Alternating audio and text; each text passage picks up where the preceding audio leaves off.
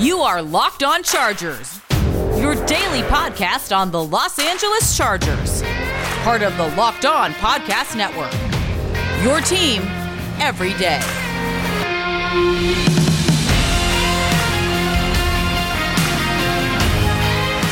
What is up, and welcome into the Locked On Chargers podcast. I'm your host, Daniel Wade, joined as always by my co-host, David Drogemeyer. And on today's show, the king of wrong, John Kegley, in here with us to break down last week's game against the Raiders. This episode is brought to you by Pepsi. Thanks to a lack of natural athleticism or commitment or overbearing sports parents, fewer than 1% of 1% of 1% of people will ever play professional football. But instead of entering the NFL, they've joined another league, the League of Football Watchers. This football season will be different, and Pepsi is here to get you ready for game day no matter how you watch this season. For me, I love watching Justin Herbert in primetime football, taking down the Raiders, and you know that Pepsi, the king of Pepsi, that is the refreshment that he needs to power through any game day, and the one that you need as well, because Pepsi isn't made for those who play the game, it's made for those who watch it. Pepsi, made for football watching. Before we get started, we are three writers who got our start at San Diego Sports Domination, San Diego's top sports blog, and we've been covering the Chargers now for over 5 seasons, doing our own Facebook Live show, Chargers Domination Live, which airs weekly, and now this is our 3rd season as the host of the Locked On Chargers podcast, bringing you your team every day. All right, guys, well, I know I can speak for myself in saying that this weekend was especially great because you got to, not have to stress out on the Sunday whether the Chargers were going to blow another lead or not, because you already got your win, and it was on Thursday Night Football. And on today's show, we're going to get a little bit more into that game and talk about some of the things we really liked about it at the end of the show, after John Kegley, the king of all things wrong, is going to tell us what happened in this week's win over the Raiders that he didn't like from the game. And I think there was plenty to not like as well.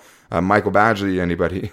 But before we get into that, we're going to start with an article about how much cap space the Chargers will have in 2021 and why you probably won't see them go after any free agent names, or any big ones at least. So let's go ahead and get into it. The Chargers have ample cap space going into next season, but you probably shouldn't get your hopes up that they are going to get a big name free agent. This is Daniel Wade, joined by David Drogemeyer with your Locked On Chargers lead story.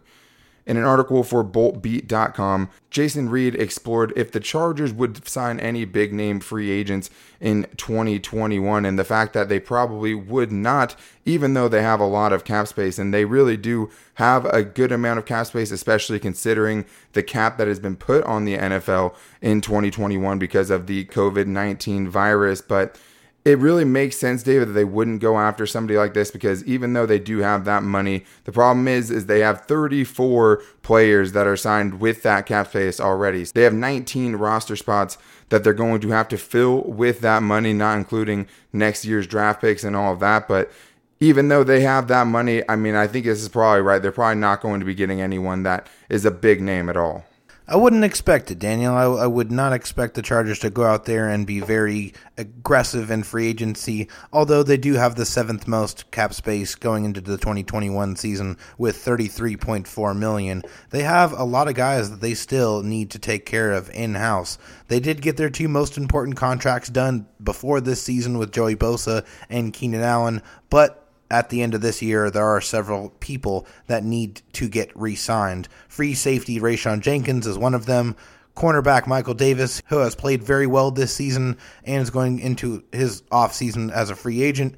He is definitely going to be a priority for the Chargers to re-sign. Tight end Hunter Henry has had a great season, one of the best of his career, so I would expect the Chargers are going to want to sit down with him and try to work out a long-term contract, as well as 3 members of their starting offensive line. So there is no shortage of contracts that need to be doled out by the Chargers. We're going to have to see how they are going to navigate this offseason, but I would agree with the columnist. I do not expect that the Chargers will be making any splashy moves this offseason.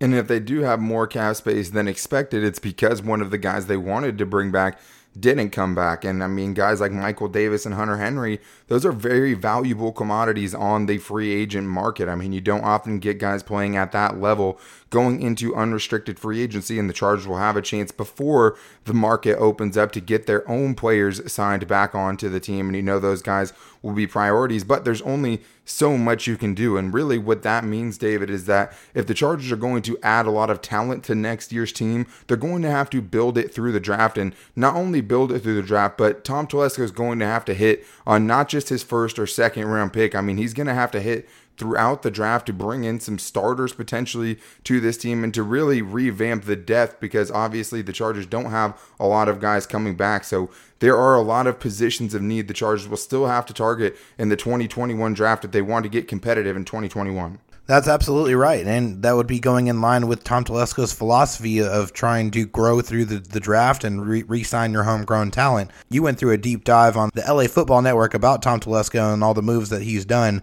and some of them have been pretty questionable. I mean, he needs to make better decisions. If he is the Chargers general manager next year, the Chargers have to address several positions of need going into this offseason. Their offensive line, maybe a guard, maybe a tackle. We don't know what they're going to do in the offseason. Your corners are a little old after Michael Davis. They're over 30 with Chris Harris Jr. and Casey Hayward Jr. They need to get younger there.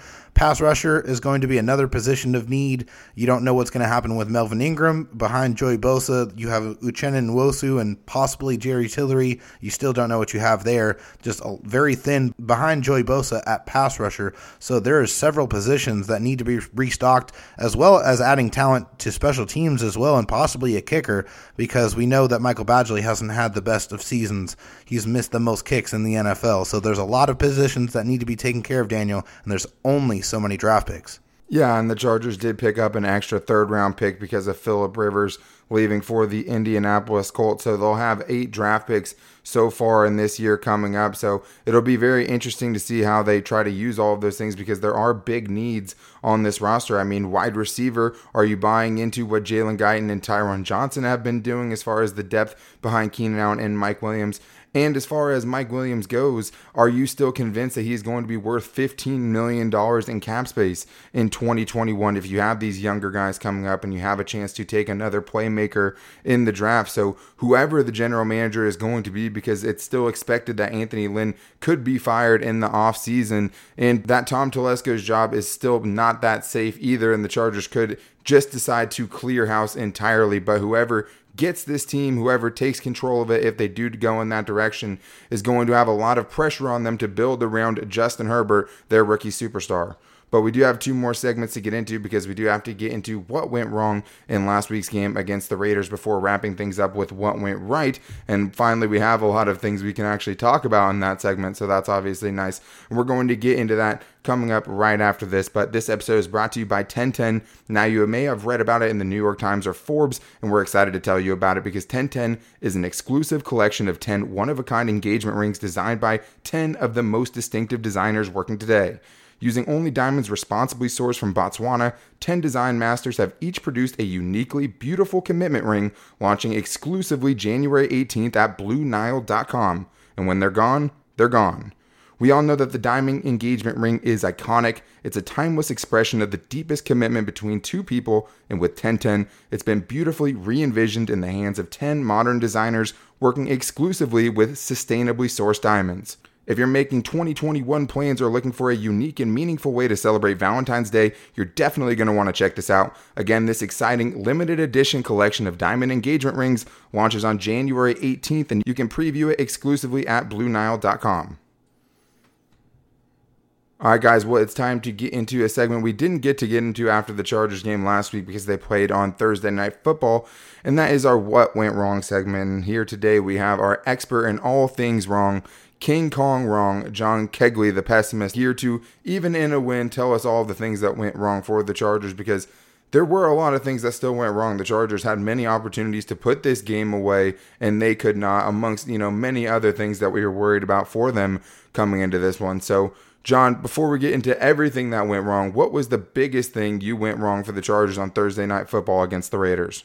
For me, it had to be not getting off of the field. You allowed the Raiders to go 4 for 4 on fourth down. I mean, they went 5 for 13 on third down, but those fourth downs really kind of make that 9 for 13, so to speak. But you could not get off the field to save your life. You kept letting the Raiders stay on the field, wear out your defense, have 37 minutes of time of possession after you started out with some pretty decent offensive drives yourself, going down the field and taking up a decent chunk of time. But you let the Raiders stay on the field constantly, especially in overtime. And in the second half, your defense was getting tired because you could not get them off the field. It was pretty bad, especially with backup quarterback. I know it's Marcus Mariota, but it's still a guy who hasn't played the whole entire year, and you let him just stay on the field the whole game. Yeah, and the third down stops don't mean as much when you let them convert on fourth down. So obviously that's been one of the Chargers' biggest issues all season, is just being able to get off the field at a good times and really, make big impact plays to get the ball back to their offense. And usually for the Chargers, what happens is once the offense stops being able to get something going, then the defense stops being able to get stops on the opposing offense. And that's something we've seen hurt the Chargers so many times. But one of those things, like you talked about, was Marcus Mariota and what he was able to do with his legs. And obviously the Chargers' rush defense is always something that we worry about. And one of the things that has been a real kryptonite for the Chargers, not just this year, but in years past as well, is just a quarterback that can move, a quarterback that can run. You thought Kenneth Murray would be a big help in this case because, at least you have a more athletic linebacker that can go and chase one of these guys down. But once again, David, we see a quarterback just absolutely shred the Chargers with his legs. And a lot of those key situations, they were putting the ball in the hands of Marcus Mariota and telling him to pick it up there. And 9 carries for 88 yards and a touchdown. I know you were preparing for Derek Carr, and if it was just this one time, I'd be like, okay, maybe it was just because the game plan was totally set up for Derek Carr. In this case, I've seen it happen so many times to the Chargers, I'm just not willing to really lend them that one as far as their mistakes. Just because this is something that keeps happening, and once again, Marcus Mariota shredded them. He absolutely did. I mean, he was their best runner against them on Thursday night by Easily, far. yeah. I mean, Josh Jacobs was okay, but Marcus Mariota was ripping off large chunks like all night long, extending drives and really adding a different element to that Raiders offense, one that we're not used to, because Derek Carr can extend plays from time to time, but he's nowhere close to the type of runner that Marcus Mariota is. I mean, we saw that on Thursday night. For me, what went wrong was there was no pass rush at all. They really did not get after either quarterback, whether it was Derek Carr or Marcus Mariota, and there was a lot of missed tackles, and I mean a lot. I mean, Rayshon Jenkins missed several tackles. I mean, Casey Hayward missed a couple tackles. I mean, there were several individuals that missed tackles in this game, and it allowed them to get 5 or 6 or 7 extra yards because they let the running back or the receiver slip through their hands. It was really frustrating on the rewatch. Yeah, no, it definitely was. I mean, obviously that's something that usually kills them in the running game too, and they actually did a pretty good job on Josh Jacobs, and we'll talk about that more in the next segment because I was impressed with that part of it, but obviously the total of it, I mean, what the Raiders were able to rush for in that game, I mean, is just way too much. I mean, even if most of that's the quarterback, that's still a terrible game, but obviously, one thing that we have to touch on, John, is Michael Badgley and the fact that, I mean, he still is going to have a job tomorrow, and that's not surprising in that sense, but continually, I mean, he just keeps on missing big kicks, and I want to know if the situations for you make any difference at all. Obviously, he's missed a ton of very, potentially game-winning kicks so far this season. He missed 2 go-ahead kicks in this one from 47 and one from 51, both with less than 3 minutes and 38 seconds to play. But the first one, the ball is a bad snap. It looked like the holder got it up in time, and it still looked like he should have made that. And then the second time, I know people were accusing Anthony Lynn of kind of icing his own kicker at the end of that game, trying to draw as much clock as he could out of it before calling that timeout. So are you lending any credence to those, excuses, or is it just, hey, this is it? I mean, he's had as much of a chance as he needs, and now he just has to go. There is no excuse at all for Michael Badgley missing those kicks. He has missed a game-winning kick already against the Saints that's cost the Chargers a win, and then he almost cost the Chargers this one with the same situation. There's no excuse for it. You can't say Anthony Lynn really iced his own kicker because they weren't set up and ready to go. They were running the clock down. Badgley knows they were running the clock down and going to call a timeout. Icing the kicker is more of they're all set up and he's ready to go, and then you ice him by calling the timeout. Now he has to think about it. Or it didn't look like they were ever going to snap that. Yeah, exactly. So you can't really call icing on that one. And then with the one with the bad snap, it was still a good hold. It was still put down. It was ready to go. Badgley's missed a lot of kicks this year. Something is going on with him, whether it could have been from prior injury that he had. Maybe he's just not the same guy anymore after taking time off. Who knows what it is, but he's not the same guy anymore. It might be time to move on. You got to really look for a replacement this offseason, or you got at least to entertain the training camp battle. Yeah, and Anthony Lynn's, comments on her, hey, I'm going to work through it with this guy, as if, Anthony Lynn is going to somehow teach Michael Badgley how to kick. But I think for kickers, so much of the time, because obviously it's not a physical thing. It's not like he's missing these kicks short or anything like that. It's all between the ears, and I think it's a confidence thing. And time after time, I mean, you expect him potentially to be better in this game coming off of a game where he kicked the game-winning kick. Not the case. He still comes back, has 2 more opportunities, gets a chance for retribution, and still can't knock it through. I mean, it just doesn't get much worse than that. 2 attempts to potentially win the game, and you miss both of them.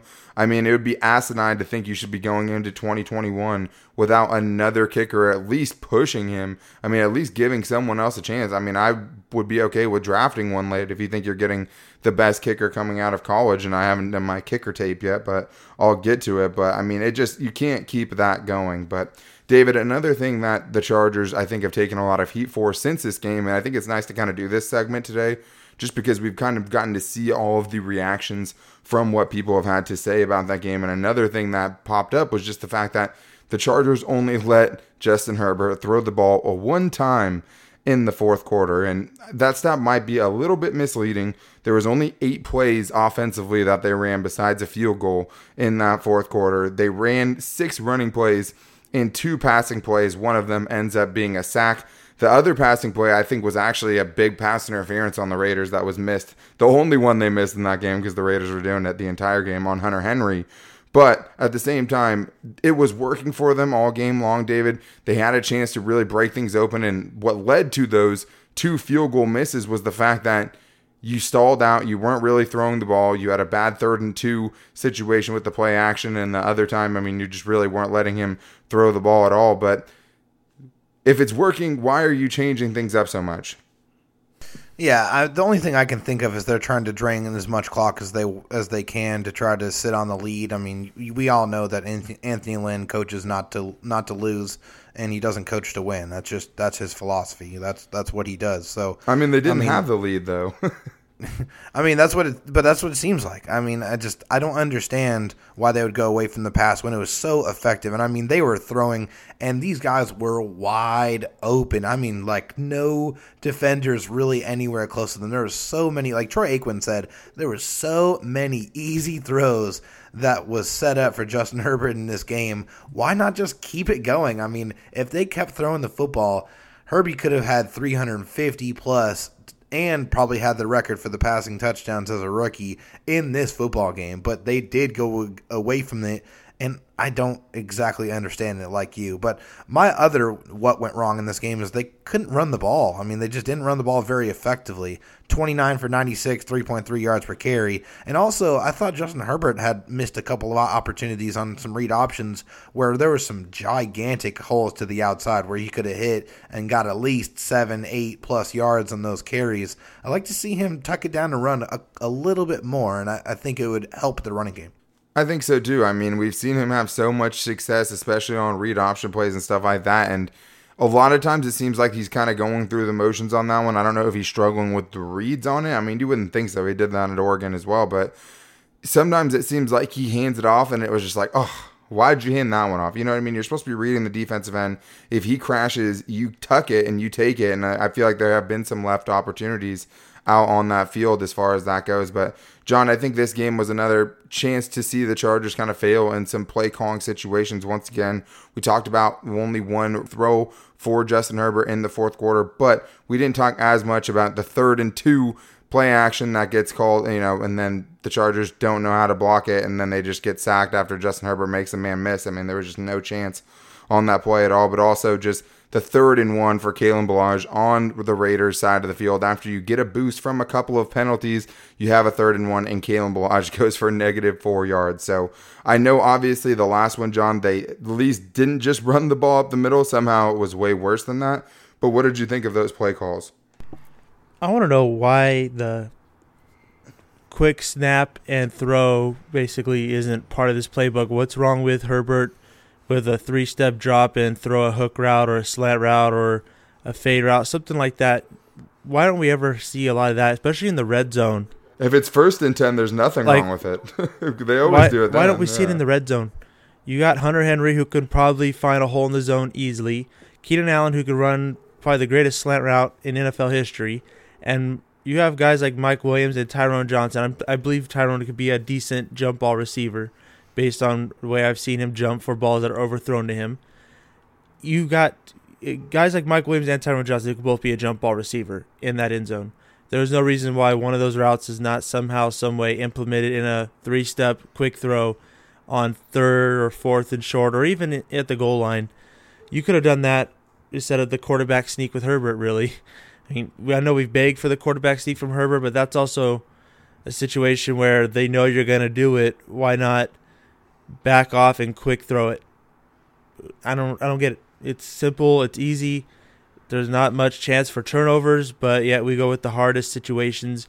The rollout. Your offensive line has struggled the whole game blocking, and you're going to roll out and make Herbert try to find someone open when you could have 1, 2, 3, throw. Kalen Ballage, same situation. You could have even done a screen route with that kind of play. Instead, you do the stuff that they know is coming. I don't understand this coaching staff's play calling ability, especially what David said earlier. They play like they already have the lead instead of just trying to run up the score or even just putting the game away, really. There's chances to put the game away, and you play like as if you have the lead by, let's say, like 17. Yeah. My problem with the play calling is, why are you using your big back to go to the outside instead of Austin Eckler, the speed back or the elusive guy, to get to the outside? Why aren't you, if you got Cam Ballage on a 3rd and 1, run him up the middle. That is what he's designed to do. Let him get that fall forward, find a hole. Don't have him going to the outside to try to beat somebody to the edge. I mean, let Austin Eckler do that. Have the right player in for the right play. Yeah, I mean, I get that. I mean, but I'm also not going to call for them to give it to Kalen Ballage up the middle, on a 3rd and 1 when I hate those up the middle runs. But Kalen Ballage has actually been okay with it. But I get the sentiment of, why are you running him outside? And I think the problem with both of those plays is both of them took way too long to set up. I mean, you need something that's quick hitting. Even if it's a play action, you need to turn and throw, right away for the most part, or at least get him going in the direction where he can escape for something, or at least block it well enough for him to throw the ball away if he has to. And neither one of those things happened. But both of those plays just seemed like they took way too long to develop, and both of them ended up as negative plays that ended up leaving points off of the board.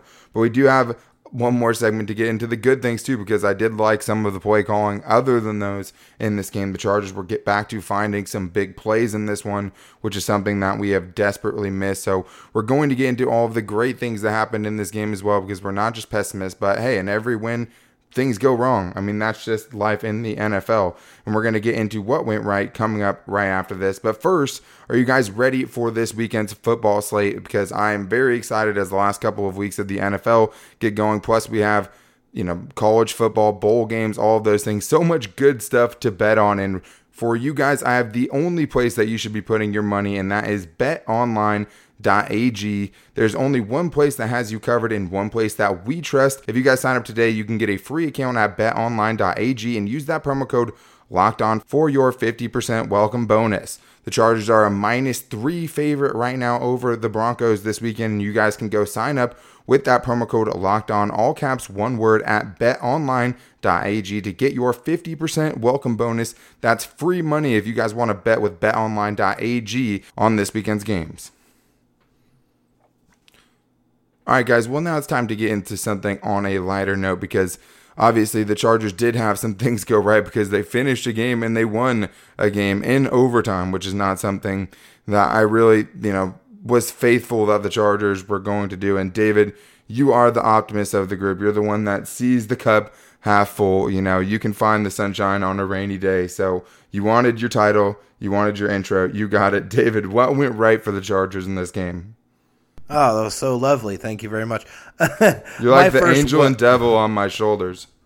That's right. That's right. So my what went right for this one is a man we've mentioned a couple times in this show, and that's Hunter Henry. Hunter Henry had a great game in this one. 5 catches, 65 yards, a touchdown. But more importantly, he was clutch on third downs. He had 3 catches on third down that moved the chains and extended drives. You can really see that chemistry between Justin Herbert and Hunter Henry really building, or really just get established in this football game. I mean, they got him involved and put him in situations on crucial downs to help the team move forward. we all know that when Hunter Henry gets involved in the offense, he makes that offense better. It just looks better when the tight end is more involved. Hunter Henry had a great game. It was great to see. And there was one play where Herbert was rolling out to his right, and you finally saw those two on the same page in that situation. And really, when you're talking about Hunter Henry, what you want to see from him the rest of the season is, what can his rapport be with Justin Herbert? Is this a guy you need to keep around for Herbert because he's going to have all the faith in him and they're going to be able to be productive together? And Hunter Henry has stayed healthy all season long, and he gets tremendous credit for that. But he's also been up and down. He's in some game plans more than others. He's more effective on some days than others. But in this game, they were on the same page. He was making big plays. He found him and short of the end zone, and he was able to get into the end zone. But it was really good to see that chemistry. And on that play, when he's rolling out to the right, Hunter Henry makes a move, a secondary move, not his original route. Justin Herbert throws it across his body and ends up putting it in a perfect spot where Hunter Henry is able to dive and get it. And for me, that was just one of those things. It's like, okay, these guys need to stay together, or at least was another chip into that basket, because it's something I've wondered if those guys are really on the same page. He gets a ton of targets and hasn't turned into a ton of production in some weeks. So I thought that was really good to see, but it wasn't just him as far as pass catchers, John, because there was two other guys that stepped up, Jalen Guyton and Tyron Johnson. Both of those guys we knew were going to have a big impact in this game because Keenan Allen and Mike Williams barely played in this game. And when they did, they didn't make much of an impact. They only had 3 catches put together. But then you look at what Jalen Guyton and Tyron Johnson, or T. Billy, did in this one. Jalen Guyton goes 4 for 91 and has the 53-yard catch in overtime. But, when you look at what these guys were able to do together, 10 catches for 146 yards and a touchdown that Tyron Johnson got. It wasn't just the speed in this game. Jalen Guyton was mostly speed, but I saw Tyron Johnson actually, running some pretty crisp routes. I saw KJ Hill doing the same thing, and he, deserves a mention in this part as well. But what I'm kind of wondering now, John, is after seeing a game like this when you needed these guys, they came in and stepped up. If that changes your opinion at all, as far as what the needs the Chargers have at that position. They have Mike Williams and Keenan Allen for sure next season unless they cut Mike Williams by surprise, which I don't think is going to happen. But how did that make you feel seeing those guys step up as, really the number 1 and number 2 options? Well, I think it brings into conversation, do you maybe trade Mike Williams for a draft pick and make one of these guys the next man up? Tyron Johnson maybe takes that spot. Jalen Guyton could be the slot or the outside receiver. He could be either one, really, and Keenan Allen could play outside or slot. But I think it brings the question, do you trade Mike Williams, who's constantly hurt, who could probably get you a decent draft pick, and you won't have to pay them all the money when he becomes due for it? Because you just had 3 guys step up really big, even this year, really. Tyron Johnson, since the Tampa Bay game, has been stepping up. Jalen Guyton's been stepping up with these deep catches. He almost had another deep touchdown catch from Herbert. He just got tackled a yard short, but he stepped up really big and had a lot of those this year. You have the speed, you have the route running that you need, and KJ Hill, probably with some development, could probably be another one of those guys. He hasn't had a great year, but he showed that he could be a clutch catch receiver with that third down conversion to end the first half. So yep. You have someone that you can develop there. The other 2 are basically already somewhat developed. You just got to make them part of your game plan now. But I think the other question is Anthony Lynn here next year? If he is, how do those receivers fit into the new game plan, what the coach wants to do? There's a lot of questions that you have, but I think it brings in a lot more to the table, including trading Mike Williams possibly to save money. And I just don't know if you're going to get anything from Mike Williams. I know, obviously, if teams see the potential, maybe they could try to give you something. But the thing is if you're trading for Mike Williams, you're getting him on a 1-year, $15 million contract, which is, up there with some of the top paid receivers in the NFL. And with his injury history, are you going to trade valuable assets to potentially only get him for 10 games in a season, with the history that he has? So I'd be very interested to see what that market would look like. But the Chargers could also cut him. You're not going to get anything back for it, so it's not sexy or anything like that. But, it's just one of those things where you didn't think you'd be having that conversation. But at this point, especially with the Chargers having to sign as many guys as they have, I definitely think the discussion is there, even though I think the most likely scenario is that Mike Williams is back with the team. But I think the other big thing from this game, David, was the defense getting a couple really big stops. And the first one came in the first half, the drive that Derek Carr got injured. You had a 1st and goal opportunity from the 5-yard line, and you get a stop. I know Derek Carr gets hurt as he's running towards the sideline. I don't think he was going to complete that pass.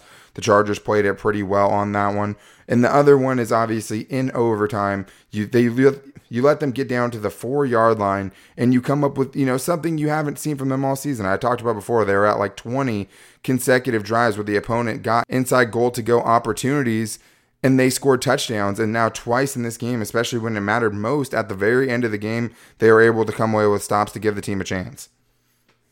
The defense was incredibly impressive in that way, Daniel, because they were on the field a lot in this game. I mean, I remember the Raiders had like a 19-play drive. I mean, that is absolutely backbreaking for a defense. That is a long, long time to be on the football field. And when the Chargers absolutely needed to have it, and when I felt like, when I was watching this game in overtime, when they got down to the 4-yard line, I was like, oh, they don't have anything left. They have nothing left. They've been on the field way too long.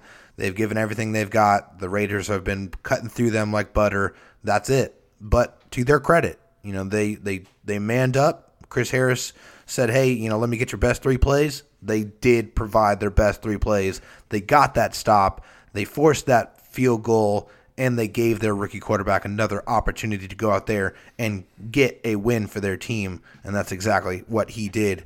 And for me, my other Wentworth right, and this might be a little bit controversial, but ever since Anthony Lynn took over the special teams reins, there hasn't been any major special teams snafus besides the field goals that have been missed, and I feel like that's more of a player thing than anything else. But there hasn't been any missed assignments or anything like that, so I got to give a little bit of credit to the head coach for getting the special teams under control. Yeah, I mean, I feel like the bar is set so low that we're kind of taking, baseline special teams play and being like, oh, that's really nice to have. I mean, I get it. I mean, the Chargers haven't had any devastating special teams plays except for the 2 missed field goals. But, I mean, for Anthony Lynn, nobody cares really about what you're doing with the special teams. They care more about how are you managing the game? Are you putting the right players in positions to succeed? And all those things. But you're right. They haven't had any disasters on special teams since he took over. But you mentioned something, and it was the name Justin Herbert. And, of course, we have to give a shout-out to our boy Herbie for really just lighting up the Raiders. 22 out of 32, 314 yards. This was the impressive part to me. 9.8 yards per attempt. I mean, that's ridiculous, and that's where. And he completed passes to 7 different wide receivers, and had 5 receivers that had at least 3 catches too. Daniel, I mean, he really was balling out, and he was. And you brought up 9.8, especially when the wide receivers are Tyron Johnson. 9.8 yards per attempt. That means offensively, you were taking shots, which was part of the keys to the game. You finally were taking shots and not just throwing it behind the line of scrimmage or just 2 yards in front of the line of scrimmage. You took shots in this game, and look how well we moved the ball. 100%, and that was the thing. And it wasn't even just the deep shot, right? And Jalen Guyton should have had another one, right? Guys in the end zone.